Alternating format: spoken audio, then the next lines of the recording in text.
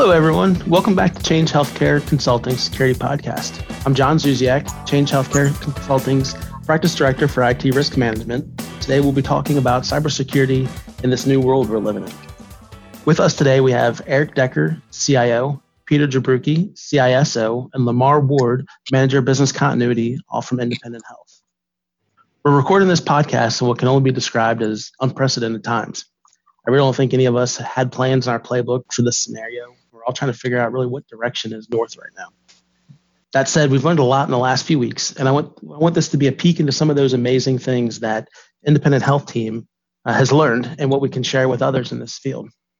So, gentlemen, before we get started, would you mind giving our listeners a little bit of your background and some of the key items that you were working on before all this broke loose on March 1st? Sure. This is Eric Decker. As you said, I'm the CIO for Independent Health. I've been overseeing IT for the past 5.5 years. I'm accountable for identifying and implementing technology solutions that map to our overall business strategies. We'll get into it later on, but actually one thing we had been doing was preparing for, given where we live in Western New York near Lake Erie, we had done a lot of preparation on business continuity, more for snowstorms that we actually now have leveraged here in the pandemic. So that was a big thing we were working on, along with a lot of digital transformation related activities. And a lot in the cybersecurity area in terms of hardening our overall posture. Excellent. Thank you. And Pete, would you mind giving a little bit of background on yourself? Yeah, sure. So I'm Pete Jabrucki. I'm the Chief Information Security Officer for Independent Health. I've been with the organization about 10 years, and I'm responsible for overseeing our strategy and governance around information security and privacy. So items we've been really focusing on prior to COVID-19, in partnership with Eric's IT team, really, work from home has been a big initiative push for us about enabling our workforce, but also making sure that we're enabling that in a hardened and secure fashion. So a lot of our strategy has been around enhancing our identity and access management controls this year, also with some cloud security aspects too. So as we extend our networks, from work from home and other partnerships, we want to make sure we're doing that in a secure and meaningful fashion. So those have really been two of our large tactics, at least this year and recently. Excellent. Thank you. And Lamar, would you mind give a little bit of history or background on yourself? Sure. So Lamar Ward, Manager of Business Continuity and Disaster Recovery here at Independent Health. I've been with the company for just about 5 years now, or coming up on 5 years. And I'm responsible for the overall management and strategic direction of the Business Continuity Office. Typical or standard to other business continuity plans, we kind of look at it from three views: business continuity planning, which is just the overall process to develop plans to ensure that if there is any type of issue, business interruption, in this case, a global pandemic, that we're able to continue operations with limited interruption. Second is incident response, which is how do we manage the incident? How do we coordinate? Who do we coordinate with? How do we collaborate? How do we communicate? And that wasn't intentional with all the C's there, but just how do we ensure, now that we have the plan, how do we ensure that the management is effective throughout the incident? And then finally, disaster recovery, which is just the ability to recover from a either major system interruption or even minor interruptions that could bring down the business. So just making sure we have plans and processes to recover from the unforeseen. Excellent. Well, thank you all very much. And thank you for joining us today. So just to kind of get us started, Eric, you mentioned that you guys are kind of used to having with some of these situations, work from home scenarios in your environment, living up in Buffalo. And I can only imagine how some of those winters get sometimes. But in this kind of, with everything that's been going on, did the organization formally declare a disaster to invoke the business continuity plan when the cities and local government started shutting down? Or was it more of a natural progression? John, I'm going to actually give that to Lamar if you're okay with that. Absolutely. Lamar, do you want to take it? Sure. Thanks, Eric. It was honestly a little bit of both, right? So we officially, there was no official declaration, but we started moving forward with our work from home strategy when we saw our state government moving to, I think the first kind of directive was all large groups or events with large amount of people were canceled. Second, it was anything over 50 people.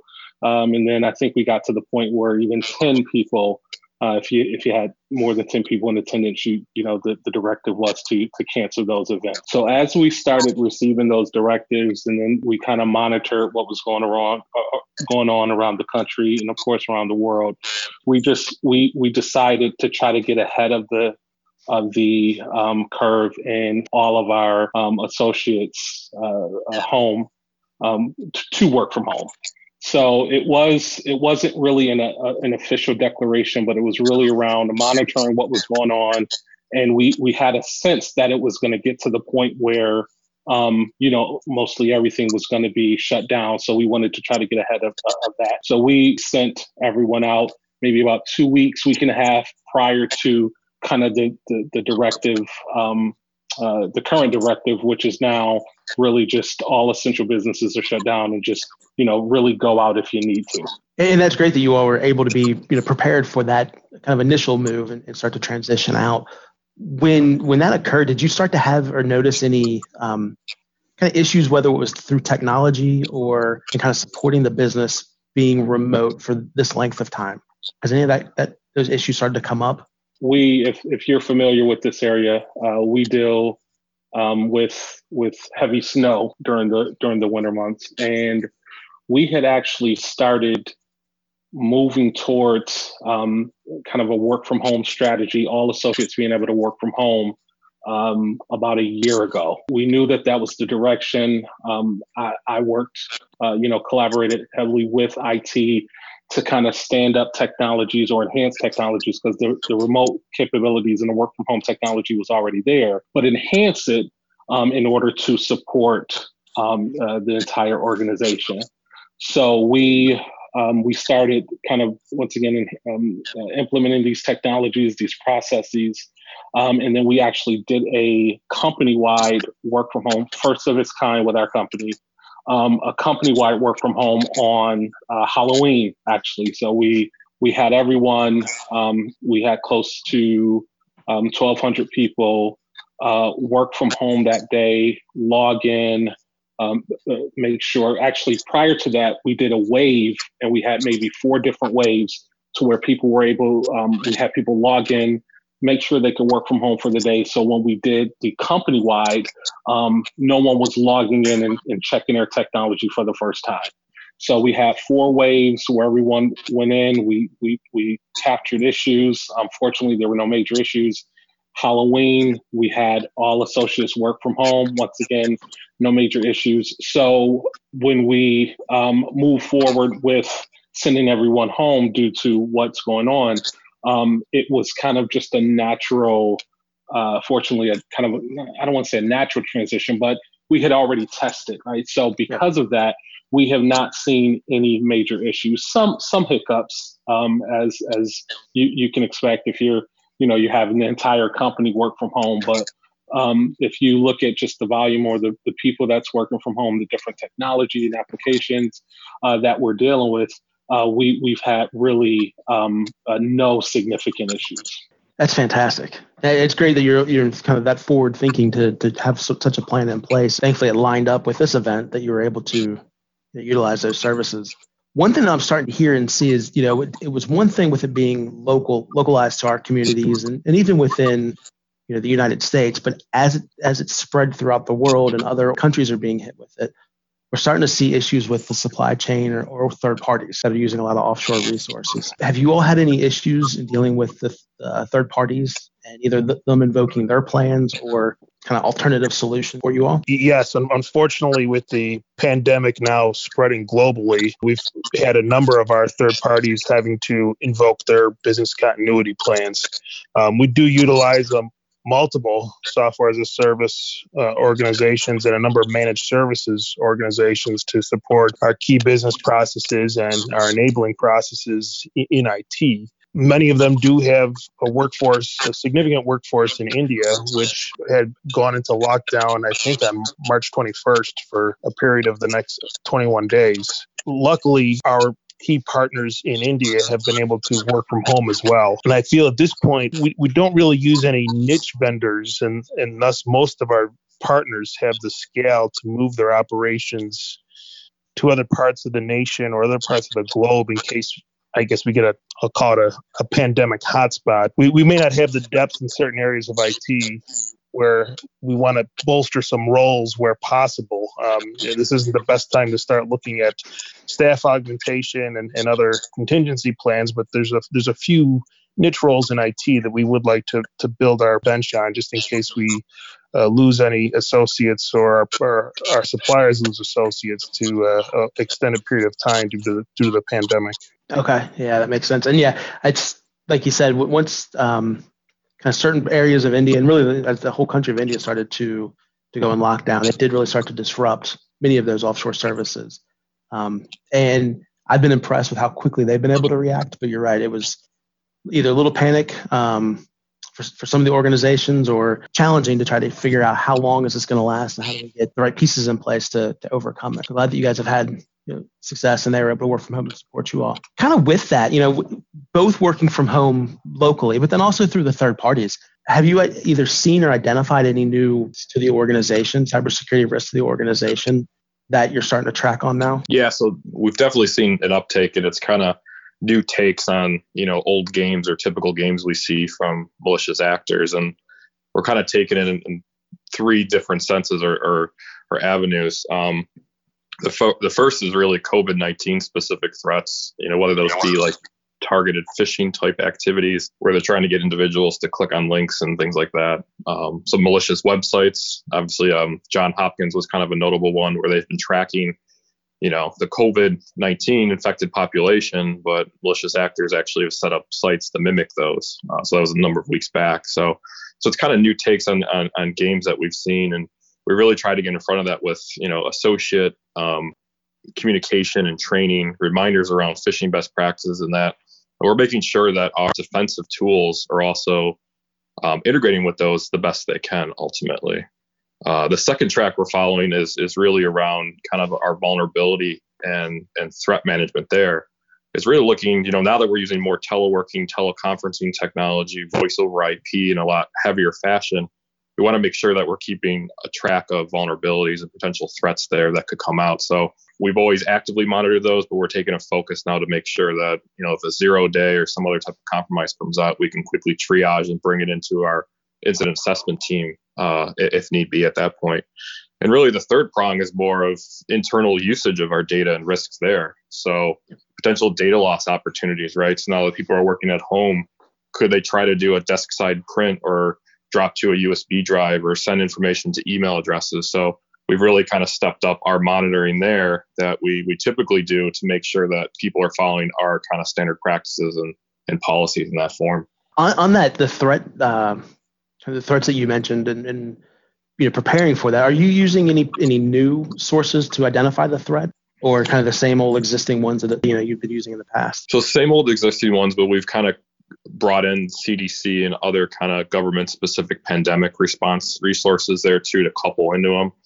Right now we're really partnering, and we utilize InfoGuard, and we're part of the ISAC organization. So those have been really two valuable threat feeds for us that we've continued to use, and we've kind of added those on with the pandemic side of the CDC and other government central resources there.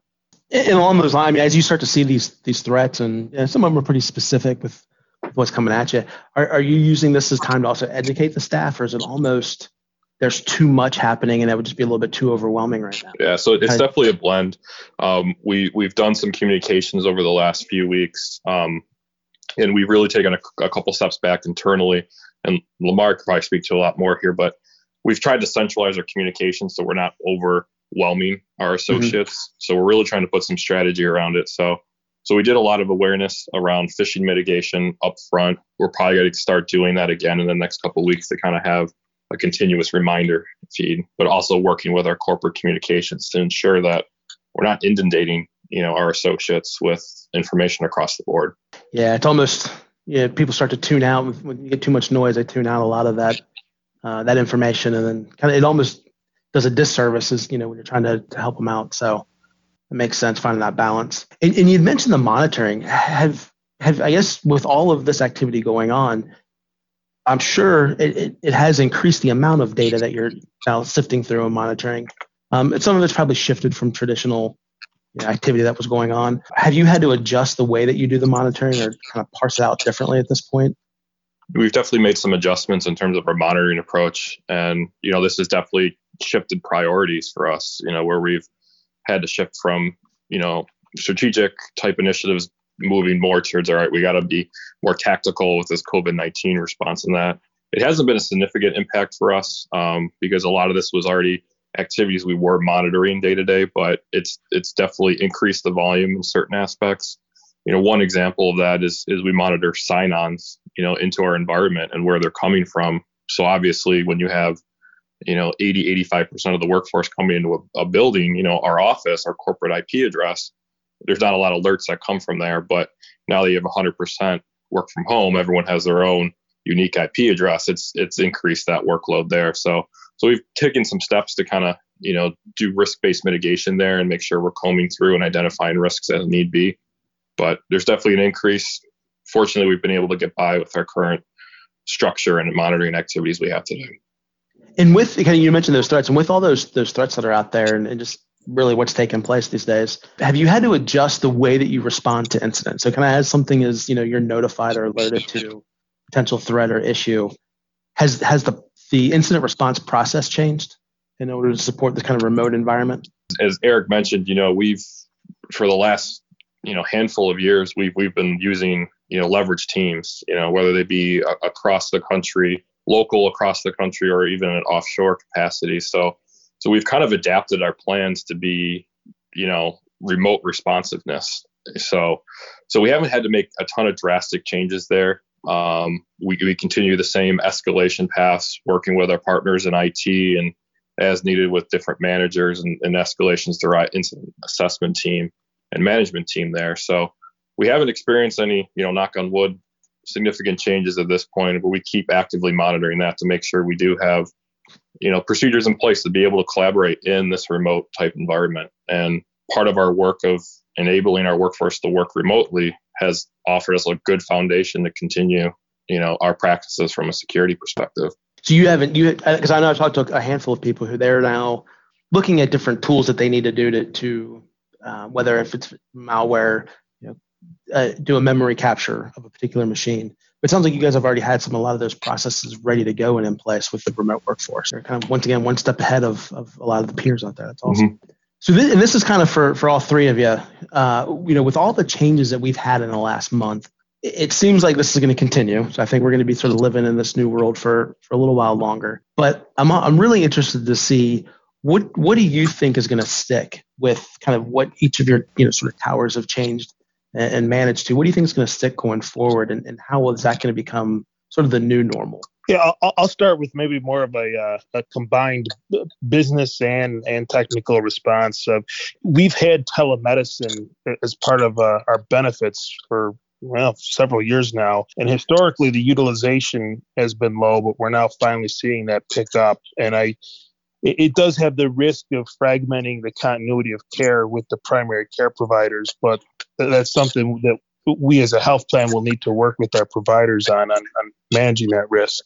But with the work from home kind of being more ubiquitous now that it has been forced upon us in so many industries, there will probably be questions of who provides the equipment. And today we support bring your own device, but today we're also providing laptops and thin clients. That's something that we continue to do, or is that something we broaden our bring your own device policy? I think that those are questions that need to be answered.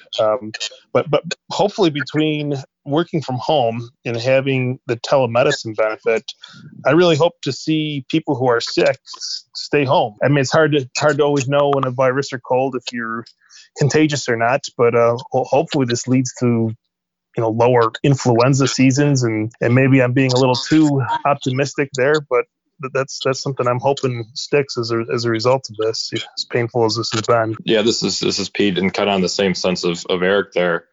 I think what's really going to stick is not just us from a health plan realm, but everyone in the country for the most part is having to go through this and do a work from home type capacity, right? It could change society from that sense in terms of normalizing work from home, also enhancing processes that maybe were very still manual, paper based, right? Now we have to find new ways and innovative ways to do this. So it could be kind of interesting to see how, the technology and evolution of some of these digitalization, I'll phrase it, of processes kind of affect society going forward the next, year or two. I think Eric and Pete, said it very well. I think I will also see providers that were not quick to adapt technology, maybe move in that area because, without the technology, with the manual processes, they're having a harder time getting things done and processed. So I think not only here locally, but I think we'll see kind of a shift. I think this is really, the providers or any business that wasn't quick to adapt certain technologies. I think they'll just overall just be quicker now to, or be more willing, I should say, to move in that direction, because and hopefully we never see anything like this again. But any type of issue, if you have the right technology in place, that will help you recover and help you, continue operations. And I think it's interesting how kind of all three of you sort of went towards the same thing. When we had these large, really transformation events, Y2K and the Affordable Care Act, we did a lot of digitizing medical records back a number of years ago, and now this event. You're right. It forces organizations to really sit back, think differently. It looks like you guys have already done this, but we take this as an opportunity to really build in the right direction and not do it just for doing its sake. And made these changes. We've adapted a lot of this new technology and processes. So, and as Pete, to your point, now hopefully we use this going forward. Kind of use this as that digital transformation, round two in healthcare. It's funny. I saw I think a meme on LinkedIn today, and it was a multiple choice question that said, what or who is responsible for digital transformation for the user experience in your enterprise? And the answers were A, CEO, B, CIO, C, something along the lines of vendors or something like that. And then D was the coronavirus. So it's just, and that was the one that was circled. And so it's, I think I'm sort of unfortunate that it takes an event like this to force that kind of change, but and frankly, even though we've been somewhat prepared for using the snowstorm scenario, there's still things that we've had to refine here along the way ourselves. But to your point, it would be good to force these kind of changes a little bit earlier. Well, Lamar, Peter, and Eric, thank you so much for taking the time to chat with us today about cybersecurity and this new world we're all living in and we're all trying to figure out today. For our listeners, don't forget to check out the show notes for links and resources, contact information related to today's show, and stay tuned to Change Healthcare Consulting Security Podcast for more shows covering cybersecurity topics that you care about. For more information on cybersecurity items such as security assessments, virtual chief information security officer services, disaster recovery and business continuity planning, and any other healthcare IT topics, please visit changehealthcare.com. Once again, I'm John Zuziak, and I hope you all have a great rest of your day. You've been listening to the Change Healthcare Podcast. For more information on this and other healthcare IT topics, please visit changehealthcare.com. Don't forget to check the show notes for useful links to related resources and our contact information. Thanks for listening and have a great day.